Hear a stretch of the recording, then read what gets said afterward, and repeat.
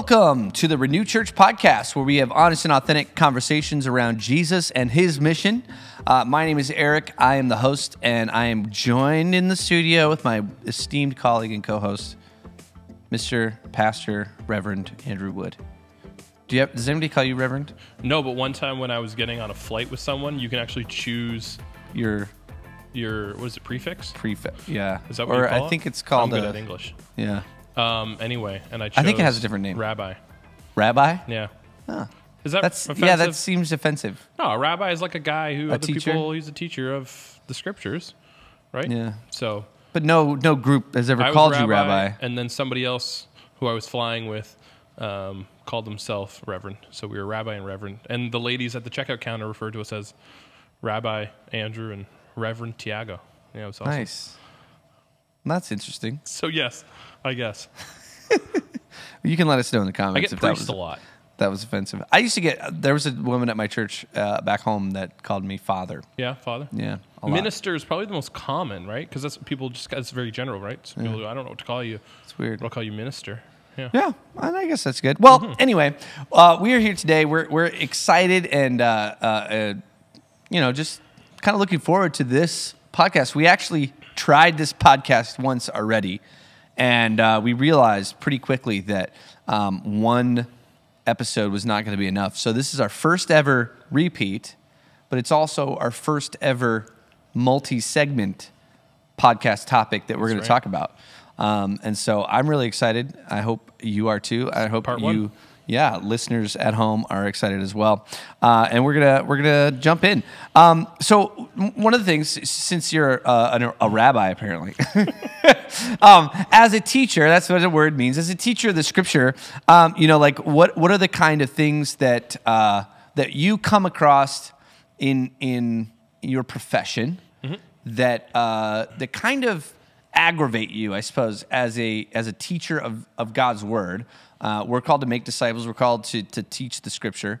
And we hear something a lot. We've talked about this before. We hear something a lot as pastors, and it drives us nuts. Yeah. What is that thing? That thing that we hear mostly from people in the church that drives us nuts is this text or Scripture or whatever it is, this verse means this to me. Means blah, blah, blah. To me, when you're in a Bible study and you're reading it and somebody says, this is what it means to me. And then someone says, to me, this is actually what it means. That drives me nuts. Now, that happens a lot. And oftentimes we don't really say anything. Because we're really nice. Because we're nice. Yeah, and that's one of the things. And maybe even some of you out there would be like, I don't know where he's even going with this. Right. That's what I'm guessing our listener is hearing right now. Well, yeah, because I think most people do it, and then they hear it, and they don't think anything of it, because they think that's what you're asking me to do when we're sitting in a Bible study. You're asking me to tell you what I think it means to me. Right. And the reality is that's actually not what we're asking. Sometimes we ask poorly, and that's what people think you're asking, but that's actually not really what we should be asking. Yeah.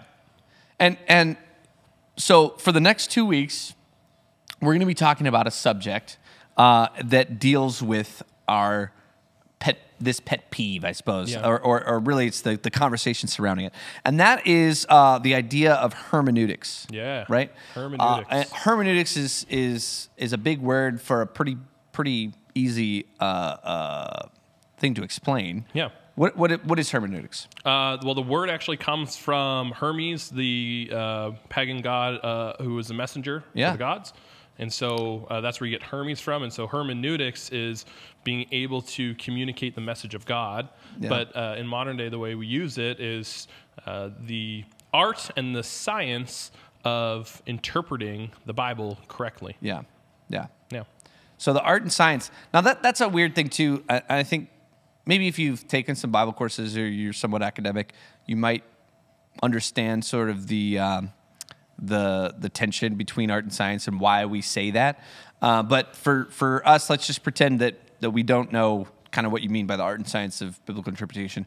Why art and science? Why those kind of two competing ideas? Yeah, I would say the science of it is that there are tools that we should all use, and they're they are formulaic in some way. Right. So there's formulas, like the science behind it, that you don't necessarily get to break from. You don't just make those things up. They work. There's a reason why they work. They have been developed over years.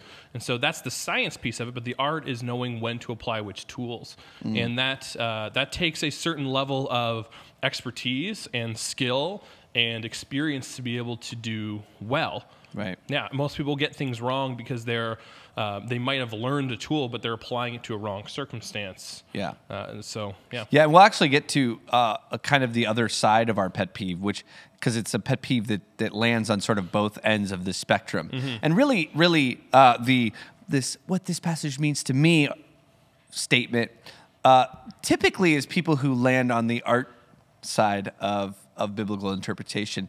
They're very free with their interpretations and there's not a lot of form and there's not a lot of structure behind why they're interpreting these ideas the way they are. Subjective or relative. That's right. Right. And then postmodern art is all subjective and relative, whatever it means to you. Exactly. It's interpretation, means, right? interpretive, and all that sort of stuff. Yeah.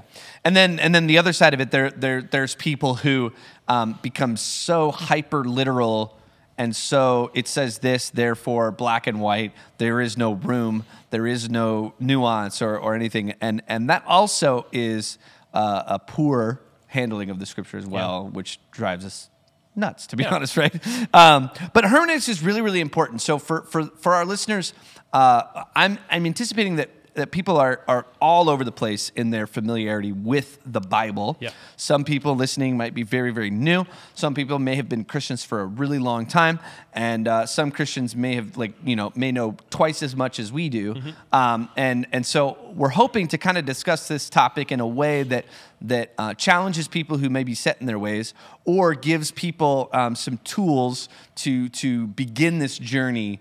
So over the next couple of weeks, we're hoping to kind of hit both of those sides of the coin, and I'm actually really excited about it. And it's really, it's some people may have already written us off because they're like, that's too big of a word. That's your job. That's not my job, right? They're thinking, okay, well, you need to know that because you're Bible teachers and you study these things and you do it for a living. I don't need to know that. But that's not actually a good way to think about it, because really what we're talking about is ways that you can understand what the Bible actually means better. Yeah. And anybody who is a Christian, a follower of Jesus, who also trusts in the authority of the Bible, you believe in some way it's inspired and that it's from God, and you're supposed to learn from it, you're practicing hermeneutics all the time. You just might be doing it poorly. So it actually, it's not just for scholars or Bible teachers or pastors. It's actually for everybody who actually wants to go to the Bible, read it, and know what it actually means. Right. Yeah. That's really good. So let's take a 30,000, let's zoom up in the air a little bit, 30,000 foot view, the scripture. Why is it so hard to study the scripture? What do you think that most people deal with when they approach the scripture for the first time? Well, so most people, most of the time when you're going to a text, a single text, a coherent text, you're talking about a work, a literary work that was formulated by maybe one or two or a few minds, right, in a very specific period of time, with one genre or one style of writing, right? Yeah. But the Bible is actually a text that was formulated over 1,500 years. Right. So what you're saying is, like, when you read Harry Potter, you know that it's a fantasy young adult novel. Yes. Yep. And so that's a genre that when we go to the library, when we think of a book, we're getting one book by one author in one genre. Yeah, and we know when the author wrote these things, so we understand the language they were using, and they wrote it for their immediate audience to read. Right. Right? So the audience who could read Harry Potter the best are the ones who read it when J.K. Rowling wrote it. Yeah. Because the references in there, the language that was used there, like, she obviously is creating a world, but she's creating a world for, I don't know when the first Harry Potter came out, 2000 or something like that? No, the 90s, late 90s. But it was for those people, for us to be able to understand, right? So it's the most obvious to them, right? The further removed we get from Harry Potter, or the original authorship of it, the harder it is for generations 100 years from now to read Harry Potter and totally understand all the references and the language that's used, because that changes over time. Yeah, and that's why, like, Beowulf is really hard for us to really understand. There's a lot of topics. I remember reading that in school. Beowulf is kind of hard to digest, and one of the reasons is because it's written. It's not originally English. I think it's Old English, or maybe I don't remember. Maybe some Gothic I don't even know. But the point is that it's been so long that we've lost sort of some of that the intuition that helps us to read it with the proper the author's proper intent. Yep. Okay, so we have that. So when we're reading something today, we know a lot about it before we even open the book. Yeah, there's so much context we already have because we're swimming in the culture, right? Right. So we are the culture of the people writing it for the most part, if it's written in this part of the world, right? Yeah. So yeah, there's things you don't have to explain necessarily because we all understand it because we live it. Right. And so the counter is that when we approach the scripture, when we approach the 66 books that make up our Bible, we're faced with some challenges. Yeah. So one of the challenges is that we're not just having to go back in time to one point in history and understand it, right? Like if there's certain books in the New Testament that were written in the first century. Right. And so it's hard enough for us to transport ourselves to a first century Jewish lifestyle and culture. That's very hard to do well and understand all the nuances, all the cultural nuances, the language, understand what was happening politically at the time, what their lifestyle was like, right? Yeah. So that's very difficult. Now, the Bible's not just written in the first century. It's actually 1,500 years of literature that traces all through Israel's history, and according to some people, even predates it, right? So you're not talking about one point in history. You're talking about the latest point in history in the New Testament is the first century, late first century, right? The earliest point in history, at least that the literature was penned, is 1,500 years before that, right? And we're talking all through where you can imagine what happens in 1,500 years, right? In a world that we're not familiar with at all, languages we're not familiar with, right? We're not born in that. And technology that's totally pre what we're living with, right?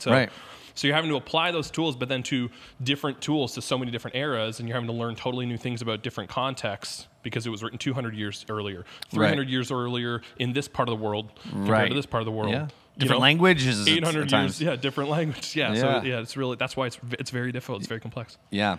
And so here's a Brainiac tidbit just for our seasoned Bible veterans. Just your quick take. Was the Pentateuch written first or Job? A lot of people say Job. It might have been written first. Job's the earliest. Yeah. For sure. Yeah. So you're down with that? I think I am too. Yeah. Yeah. Anyway. Just a quick take. Yeah. Just something for you to Google but if honestly, you're curious. People disagree about that and disagree about who wrote the Pentateuch, right? Right, And, So the Pentateuch being the first 5 books of the Scripture. Yes. And that brings me to another thing. It's not just historicity and like where it lands on the timeline of civilization.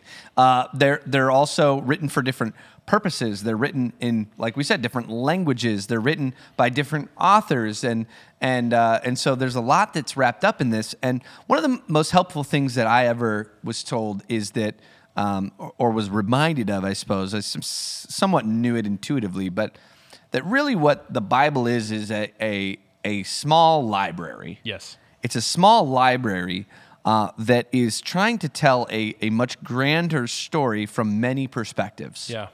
And so that helps us to sort of understand the difference, like why Leviticus is so hard to read, and why John. We love the Gospel of John, or we love the gospel, or the Psalms, for instance, or Proverbs feels very different. There's all these things that we can read. So we have books that are written at different times in life, in history. We have books that are written for different purposes. We have books that are written in different genre. Can you talk about genre a little bit and just kind of why that's important to at least be aware of? Yeah, I think so. Something you'll notice the deeper you get into this, I think most people's disagreements on the meaning of any particular text, a lot of the times, most of the time, actually comes down to what they decide or they believe the genre of that text is, right? Yeah. And a simple example is you apply a different set of tools to reading a historical narrative than you do to reading an ancient poem, right? And it's very obvious, right? A historical narrative, your assumption is that it's communicating something that really happened in a real time in history with real people, right? So you use different tools to understand what the meaning of that is. You got to figure out what actually happened, and then what meaning it provides for the church, for the life, whatever. But then for a poem, it's different, right? A poem, like the assumption isn't that this thing actually happened. The assumption is that there's a deeper meaning here we're supposed to understand. There's a relational or a spiritual metaphor happening here that we're supposed to dig out. Yeah. And so it's just, and when you have two different genres, you use different tools. You don't just use the same set of tools. Mm-hmm. And one side of the spectrum has a big problem with just applying the same tools to all of it when it's clearly not all the same thing. It's clearly not, right? So you can run into problems by using the same tools to interpret different genres, totally different genres. And it's obvious to us, right? Like you listen to a song, and you're not assuming that everything that's being said is happened literally and is to be understood literally, right? You listen to stand-up comedy, and if you listen to stand-up comedy, I mean, maybe you don't know. Well, culturally, it's intuitive for us. Yes. That's what's really hard about it, is that culturally, we don't really consciously think about that. Right. We just know that it's true. You know when something's alliteration, you know when something's metaphor, you know when something's supposed to be similarly, like all the poetry terms, right? You kind of can feel that outer sense, or the comedy or the fun is in the not sure. Yeah. Right? That's like what's so good about good stand-up is like, did that actually happen? Probably not. There's something inside of you saying, like, that's a little extreme, that's an exaggeration. Right. But picturing it, you're like, oh, that would be hilarious if it did. Or even, I was even just thinking about alluding to current events. If a stand-up comedian goes, this is going to be huge, and you immediately know who he's talking about. Totally, yeah. But if you were 300 years removed from the experience of our current events, you would have no idea what that. Why is he saying Why is this huge, and why does that matter? Exactly. Yeah. And so there's things about language and about culture that need to be taken into account. Totally. Yep. Yeah. Why is it so hard? So those are just a short list, obviously, of challenges. There's a lot of challenges with the scripture. But why do people find it difficult? I guess I'm going after something, so maybe I should just talk about it. Go for it. So one of the other things that I think is immediately difficult about studying the scripture is that it's just big. Mm-hmm.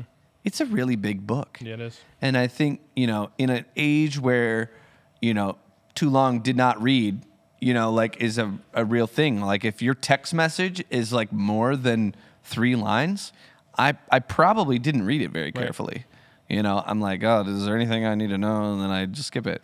That's not entirely true, especially if it was from my wife. I read all of your texts, sweetheart.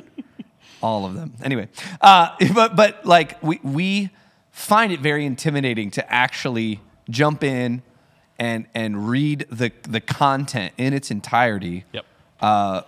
Even if you split it up by book, like, if you're going to digest the whole book of Isaiah, there's 50-some, almost 60 chapters or something like that. I don't even know.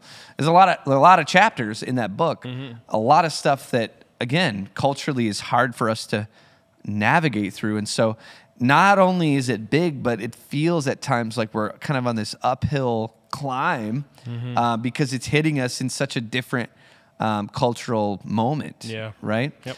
And I think that that's something that we need to acknowledge.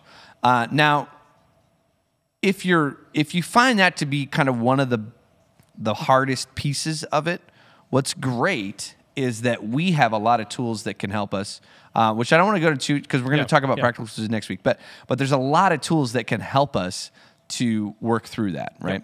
Yep. And so what I'd like for you to just talk about for a second is just what's the golden nugget at the end? What's the reason why your average Joe should do the work and actually study the scripture the way that we're describing? Well, I think if we, as Christians, as Bible-believing Christians, we believe that there's something authoritative about the Bible, right? Mm-hmm. We believe that there's something unique, there's something inspired about it. At least that's what we believe. Yeah. There's some academics who don't believe that, and then it really doesn't have the same impact on their life. But we believe that, and therefore, when we go into it, we should want to know what it actually says. And in order to know what it actually says, we need to understand 2 things, actually. There's 2 things that play with the Bible. There's the author's intent, which is the person who actually wrote it, right? Like some person in real time, in a real point in history, or multiple people, right? Actually wrote those words down. And so if you want to understand what it actually meant, then you have to understand as closely as you possibly can what that author actually meant. Otherwise, you're actually going to miss the meaning. But with the Bible, it's even more complex because there's the meta meaning to it, right? There's the human author, and God's meaning isn't usually different than the human author's meaning in the text, right? Because that's confusing. But at the same time, we believe that the book itself was authored by God in some inspirational, authoritative, miraculous way, that God guided it, right? So, let me just pause you there for a second, because I just want to make it clear, an Orthodox Christian, a Protestant Christian, I would say, is probably, we can limit it to there, which is kind of our tribe. We would believe that the Bible was inspired by the Holy Spirit. In other words, the guy writing it down was inspired and moved somehow by the Spirit to be guided in what to say. And there's a lot of... That's a broad debate, but there's debate about the mechanism of the inspiration, right? Like, was he being given specific words by God, possessed, and just, or there's some ghost holding his hand, and and then a lot of people think like God inspired the events that surrounded that led him to write. Like, so there's a whole bunch of nuances to it and complexity to it, but there's a general like agreement, fundamental, close presupposition that God ordained this and that he was a part of it and he wanted it to be written the way it was. And what we have is enough and necessary for us to live in accordance with what he wants us. And so the language we often would use is like in its original like as it was originally written, the book or letter or whatever it was is God's words. It's his authoritative words. And that's an important distinction because when you have lots of people influencing a collection of books over a long period of time, there can be, you could experience drift. You would assume that there's a lot of drift in message or purpose or whatever that is. And we would say that there's a broad realm of what the Scripture says. There's a lot of things that the Scripture says, but they all work in harmony together to achieve one continuous story throughout. And I think that's important for our listeners to hear, and that sort of thing. So take me back to kind of, we're going after the golden nugget, right? So like why would we invest all this time and energy into this study in order to figure out, to perform hermeneutics? Like, why would we do that? Because if we follow God and we believe that the Bible is kind of a manual he's given us to tell us how we're supposed to live in order to follow him, then we ought to know what it actually says and what the actual meaning of it is, certain parts of it is, so that we can correctly follow God. That's the goal. And that's a collective effort. That's a collective church effort. We've been on that. We've been working on that for thousands of years, and we continue to work on that. And so there's this collective effort for us to all understand who God says he is, right? We want to believe rightly about the nature of God. We want to think correctly about God, and then think correctly about us and who that makes us, and then that transpires into how we ought to live, right? So we're trying to do that, and at the same time, the reason we continue to do that, you'd think like, oh, didn't one group of people figure that out at one point in time, right? Probably. So that's the thing, and it's important to read church history because there have been brilliant people for a lot of years who have been trying to do the same thing, and in a lot of ways think better than us, or had different time and capacity to think about things in a different way. But we have to continue to do that because we live in a new day and age. We live in a new time. We live in a new era. We live in a new generation. And so that's the contextualization piece. And so what we're trying to do is we're trying to, based on all the information we have available to us, know what the meaning is, And then the application or the contextualization is saying, okay, here's what it means. So this is what it means about the nature and character of God. Here's what it means about the nature and character of us. Here's what it means about who we're supposed to be and how we're supposed to live.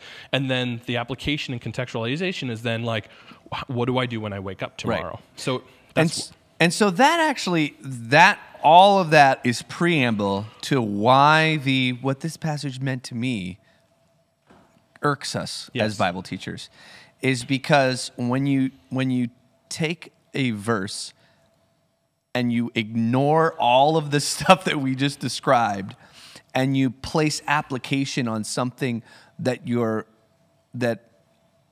ignorant of, or you're choosing to ignore, which does happen a lot. A lot, yep. That it's mishandling the Bible. Mm-hmm. It's not doing what you should, right? And so it causes a lot of problems. It does. A lot of confusion. And not only for individuals, but also for whole churches, whole what's the word? Man. Movements, yeah, but what's the word? Denominations. Yep. That's what I was going for. Yeah. Right? It makes a lot of problems when people don't properly consider, handle, interpret, and kind of perform these things. And here's the thing is that, and we'll probably talk about this a little bit later too, but you can come to very different conclusions and be within the guardrails of proper hermeneutics and come to very, very different conclusions. Yep. And then that's great. It happens, yeah. Okay, because you are willing to do the work. You are willing to back up your claim, your interpretation with the hard work that comes with doing proper hermeneutics, right? That happens all the time, and that's okay. And you can still work alongside people like that, especially if you understand kind of what path they took to get there, right? Right. And most of the time when you come to a different interpretation or a different conclusion, you guys happen to think a little bit differently at the beginning of the journey, and then so you kind of just took different paths, right? And so like you're here and I'm here, and both of you can't be right? Like so that's important, I think, to share with our listeners, is that when we're talking author's intent, you can't have two different meanings and for them to actually both be right? That's a law of non-contradiction. If you say it means this and I say it means this and they're not the same, either both of you are wrong, which is most likely the scenario, or one of you is right and one of you is wrong. You're both not right, which is where humility comes in, right? Yep. That's where in the world of studying the Bible and hermeneutics, you really have to come to it with a lot of humility and go, great men have gone before me and come to different conclusions, and I'm going to work at this because it's important, but I may arrive at a different conclusion, and there's a pretty good chance I might be the one who's wrong about it, and that's okay. I just was thinking too, like if like you and I have done a lot of biblical study, we do this professionally, right? Or like so this is our career, right? And so we do a lot of that. We'll talk about that in a second. But I was just thinking of like how many people would cringe at what half of the revered church fathers like would write down. Like if you actually read like Augustine's, City of God and some of these huge things that you kind of you would cringe to see. Isn't some it of the funny things though? that they believe. Right? At this point Martin in history, Luther. We do that though. We do that where it's like, he's our guy if he agrees with us on this thing that we think, right? Yeah. But you don't even do the work to understand that actually doesn't align with his worldview at all. Yeah. He thinks this thing, and you don't at least appear to agree with that. Yeah. So you kind of pick and choose like what you like, and we actually do that with Scripture too. We do that with Scripture where we pick and choose proof texts that bolster that position that we have, and then we'll pick and choose guys in history who have agreed with that, but then we don't we don't read the whole thing, and we don't pay attention to the whole worldview, and we don't realize like, no, actually, there's a lot of things we may disagree on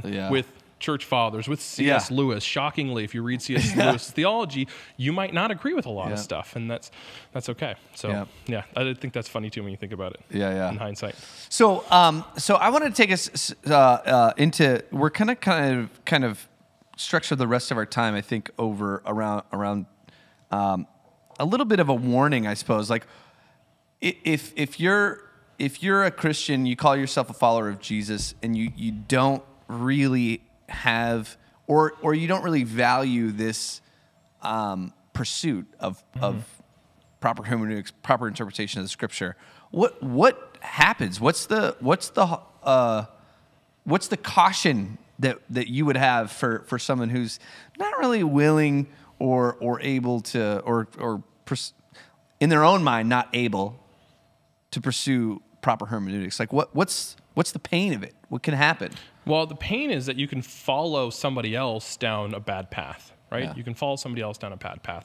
And I would say that the attitude that I would have if I was somebody who I was good at a whole lot of other things, and I spent my time at a whole lot of other good things, and I was called to a whole lot of other things.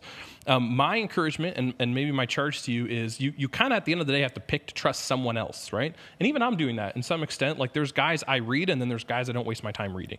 And so I'm kind of picking and choosing here and there. I think you need to be broad and you need to be open. But at the end of the day, you do have to kind of pick a track that resonates with you, that you think aligns with truth and corresponds with reality, and you kind of got to live that. And for people who don't have all the time in the world, you kind of got to pick that at some point.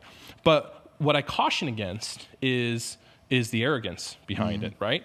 Like you might be picking a track, and the guys who you're listening to and trusting have done the work, and so they got a little bit extra arrogance because they've done the work, right? So they can say, actually, this means this, and this is why, and yada, yada, yada, yada, yada. They understand all the ins and outs, and they understand the counter arguments, and they still have their perspective in light of, all their research and expertise and stuff, right? Yeah. So they might have an elevated level of, it may come across as arrogance, but it really just might be knowledge that you don't possess. But following guys and their arrogance in perspectives that you don't even quite understand, you haven't done the work to understand the ins and outs of, and you haven't done the work to understand counter arguments and counterpoints and other perspectives, that can get you into a lot of trouble because that creates tribalism. Right. And then the same happens in politics, where it's like kind of a base level of politics or economics, and then you get up on your soapbox and you say, these guys are all dumb because they think this. And you're like, actually, they think that, and they actually have really good reasons to think that. Right. And you might disagree, but you need to kind of hold it with open hands, with humility, because you haven't done the work to understand it. Right. And so I think come at it with your fists up, not willing to have a conversation. Yeah, got to be open a conversation and hold most things with an open hand, right? Yeah. What you said about arrogance is kind of interesting. I think, as Bible teachers, it can be very frustrating to watch people who, I think a lot of times people take our humility to be ignorance. Yeah. And that when one person, like let's say you're teaching a class and you have a lot of study in this particular area, but you also have humility about your perspective. Okay, so you possess those two things, and somebody comes to you and has a counterpoint, but a lot of pride. There's really no way for us to have a conversation. Yeah, because they're going to interpret your humility and honor of their perspective, even though you think it's wrong. And they're basically just going to... They write you off as ignorant. Right. Yeah. Do you experience this? All the time. Yeah. All the time. I mean, even just in recent history, people have said things like, you guys don't say these things and you don't use these words, right? Like one of the things that was brought up one time was, you don't talk about the sovereignty of God, right? Yeah. And that's because they were listening to pastors and theologians that use that language all the time and use it in a way that I don't actually agree with. And I have all these reasons to not agree with the way they use that language. Right. But I choose to use different language, and it's not a lack of understanding. It's actually it's coming from a place of understanding and choosing intentionally to not use certain language because I don't agree with the picture it paints or the assumptions that come along with it, right? Right. But you get that all the time, right? And people think your silence on a certain topic or your lack of use of a certain word or your perspective of something or your avoidance of talking about something. This happens all the time. I'll go right there. Is that okay if I go there? Do it, This man. goes there a lot with the Reformed, the Calvinist and Arminian debate, the free will and determinism debate, right?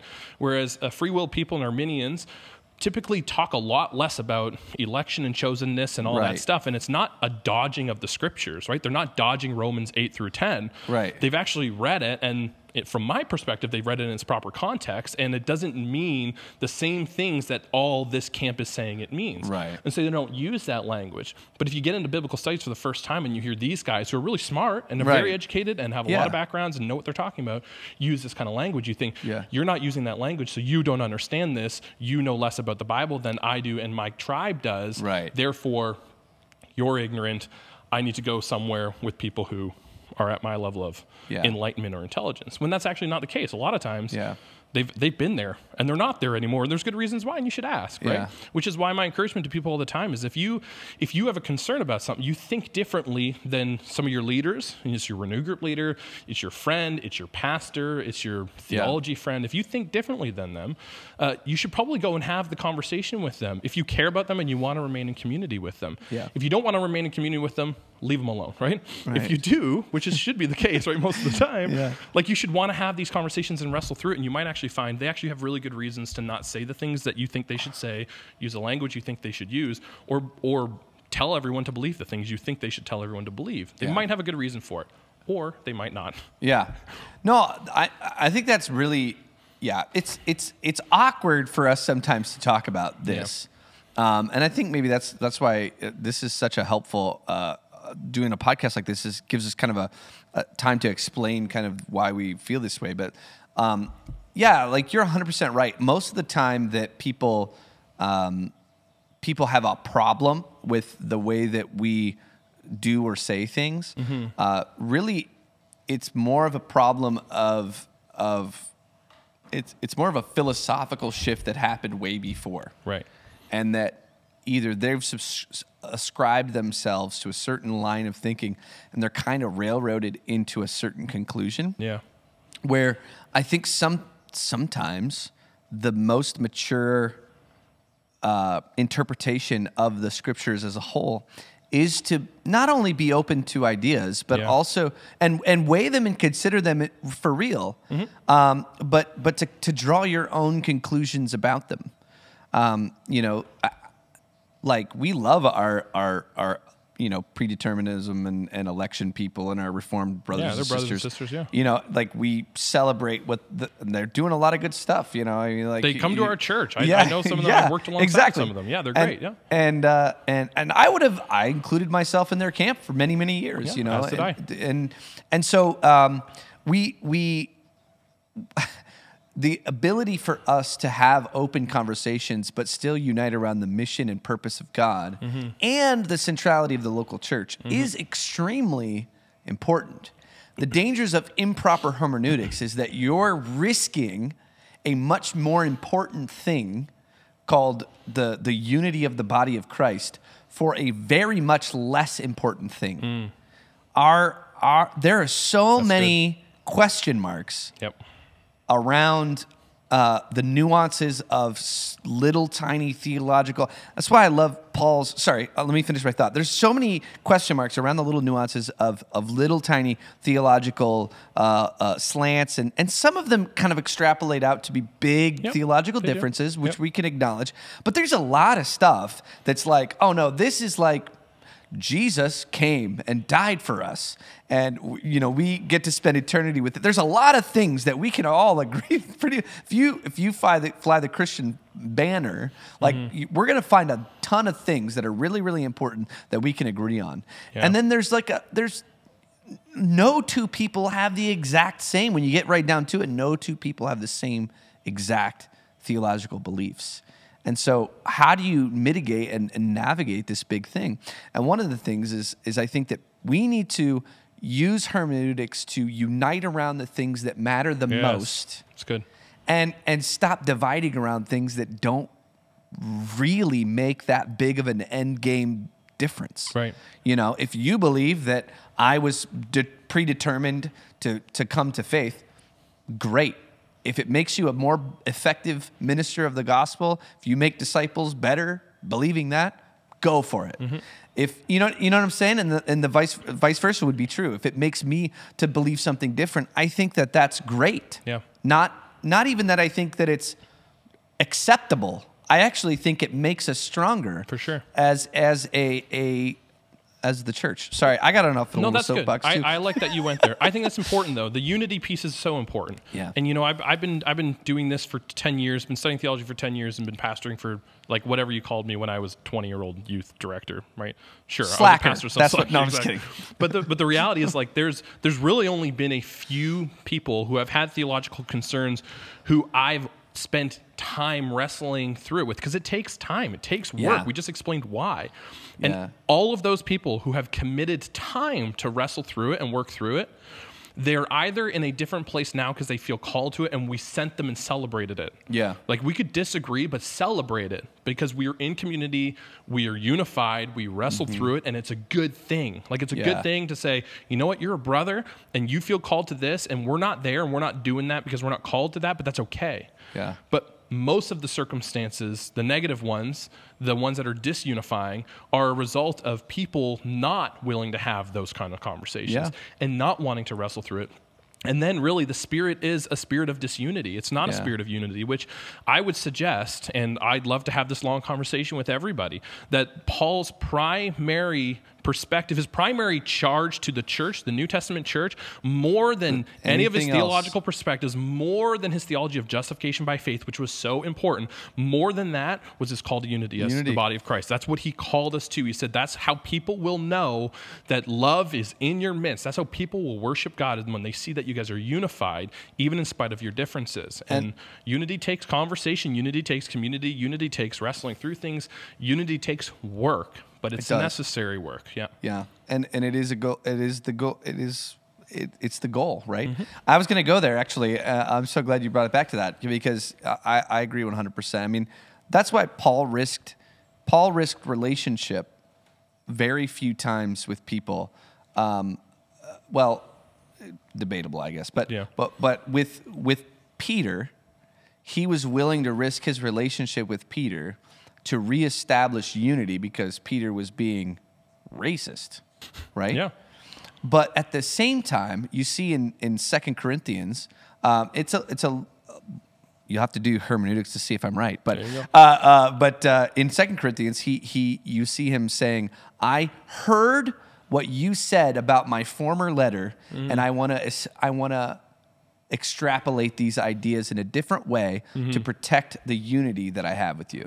Right. And so he was not only willing to challenge people's theology and execute proper hermeneutics, because that's important, but he was also willing to receive that same criticism and have a conversation about those things. And so he was saying, okay, maybe my first letter to you, the Corinthian church, was a little harsh.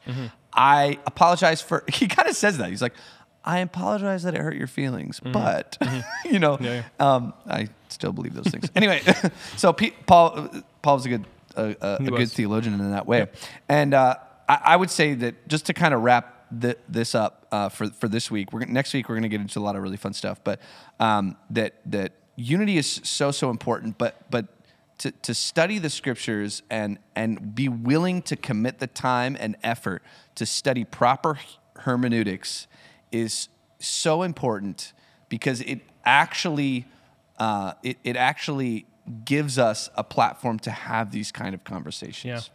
Yeah. As soon as we start putting someone else's opinion above the actual source material, we're upsetting the system that's supposed to purify and help shape us into what God wanted us to be. Yeah. And you cannot do it. You cannot shape and mold yourself as a disciple or others, which is the only thing we're called to do. You can't do it if you're not willing to go to the source and wrestle through it on your own. Yeah.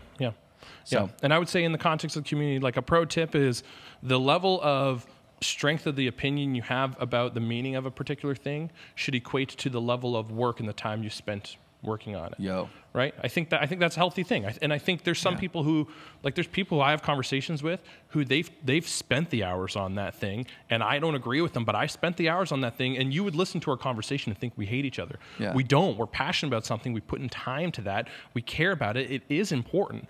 But the challenge is when someone who's put a ton of time into something and someone who's put almost no time into something, but has YouTube video. Strong of an opinion about it, that's where you get some. It's hard because it's hard for someone who's done the work, because you're just like, you just don't even know, and then it creates this weird, awkward divide, right? There should be a level of respect. Like I say to people all the time, I say, like, when it comes to money, like, I'm gonna have a pretty quiet voice, because I'm really bad at economics and I don't understand how all of it works, and if there's an expert in the room, I'm going to submit to them, and if there's a smarter expert in the room, and I think he is, I'll submit to them. You know what I mean? But but we challenge you everybody to push that limit and take steps up in that and work at it so that you can have more better opinions about things and be able to maybe be closer to the truth of something. Yeah. And that's, I was just thinking about when you were saying that, the people who put in the work we disagree on a lot of things, you and I even. Yep. We were talking today about some things that we had very different perspectives on. And but the thing is that if both parties have invested time into studying what they believe and articulate their position, we almost never have a problem with unity. No. Almost. I can't think of a single person of any background that I've actually had a theological issue with where I know that they put in the time and that I put in the time. I want to shout out my alma mater, Tyndale. Tyndale's a trans-denominational school here in Toronto. I wasn't planning on shouting them out, but the thing I loved about Tyndale when I went there is that my philosophy professor had one persuasion, and my Christian doctrine professor had an opposing persuasion. Then my New Testament guy had a totally different perspective, and my Old Testament guy, I don't even know what his ideas were. Right? But they actually modeled that. They actually worked in unity, and these are the guys who are at the top of the game. These are the academics. These are the guys who with PhDs who are teaching the Bible students and the pastors, and they somehow were able to all teach at one school together, all for the sake of the gospel and the kingdom of God. Yeah. Right? If they can do that, and they're the ones who are allowed to have a loud voice and opinion, and probably, I bet you the lunchroom there is a fascinating place to be. That would be really fun. Right? But if they can do that, then actually I think we can too. To get, like the staff Christmas party. Right? Like a bunch of guys sitting around talking about the incarnation. And they know what the other guys think, right? They know what the other guys think. They're not schmucks.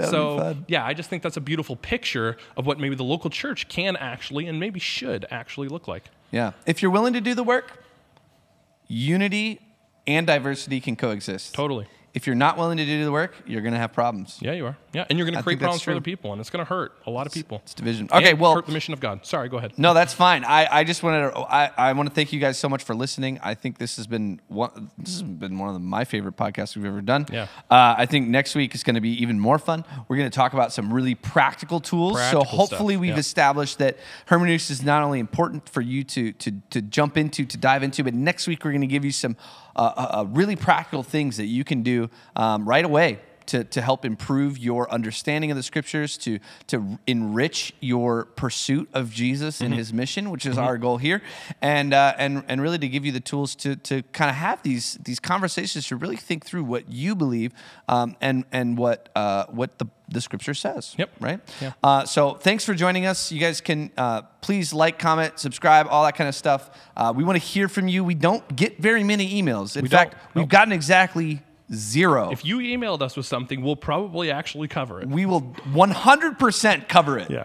Well, I wouldn't. I don't know. I'm not afraid. We're here to have honest and authentic conversations around Jesus and mission. We'll shout it out. As long as it's not like something that's outside of like what would be on here, you know, like sandwiches. And I want to say, we talked about meeting. We talked about next week we will talk also about application, because what it means for you matters, actually. It does. And what we don't want to say it doesn't matter. It actually matters more in the respect that it matters how it actually applies to your life and how you live it out. So we'll get there. Yes. We don't want to say that doesn't matter, because it does, right? Ultimately, how you live is the most important part of getting a proper interpretation. So we will get to the application piece. It's going to be really fun. So join us next week. Love you guys. We're hoping you'll tune in next time. Thanks to for doing the this with me, Renew Eric. Church Podcast. Renew Church Podcast. We'll see ya.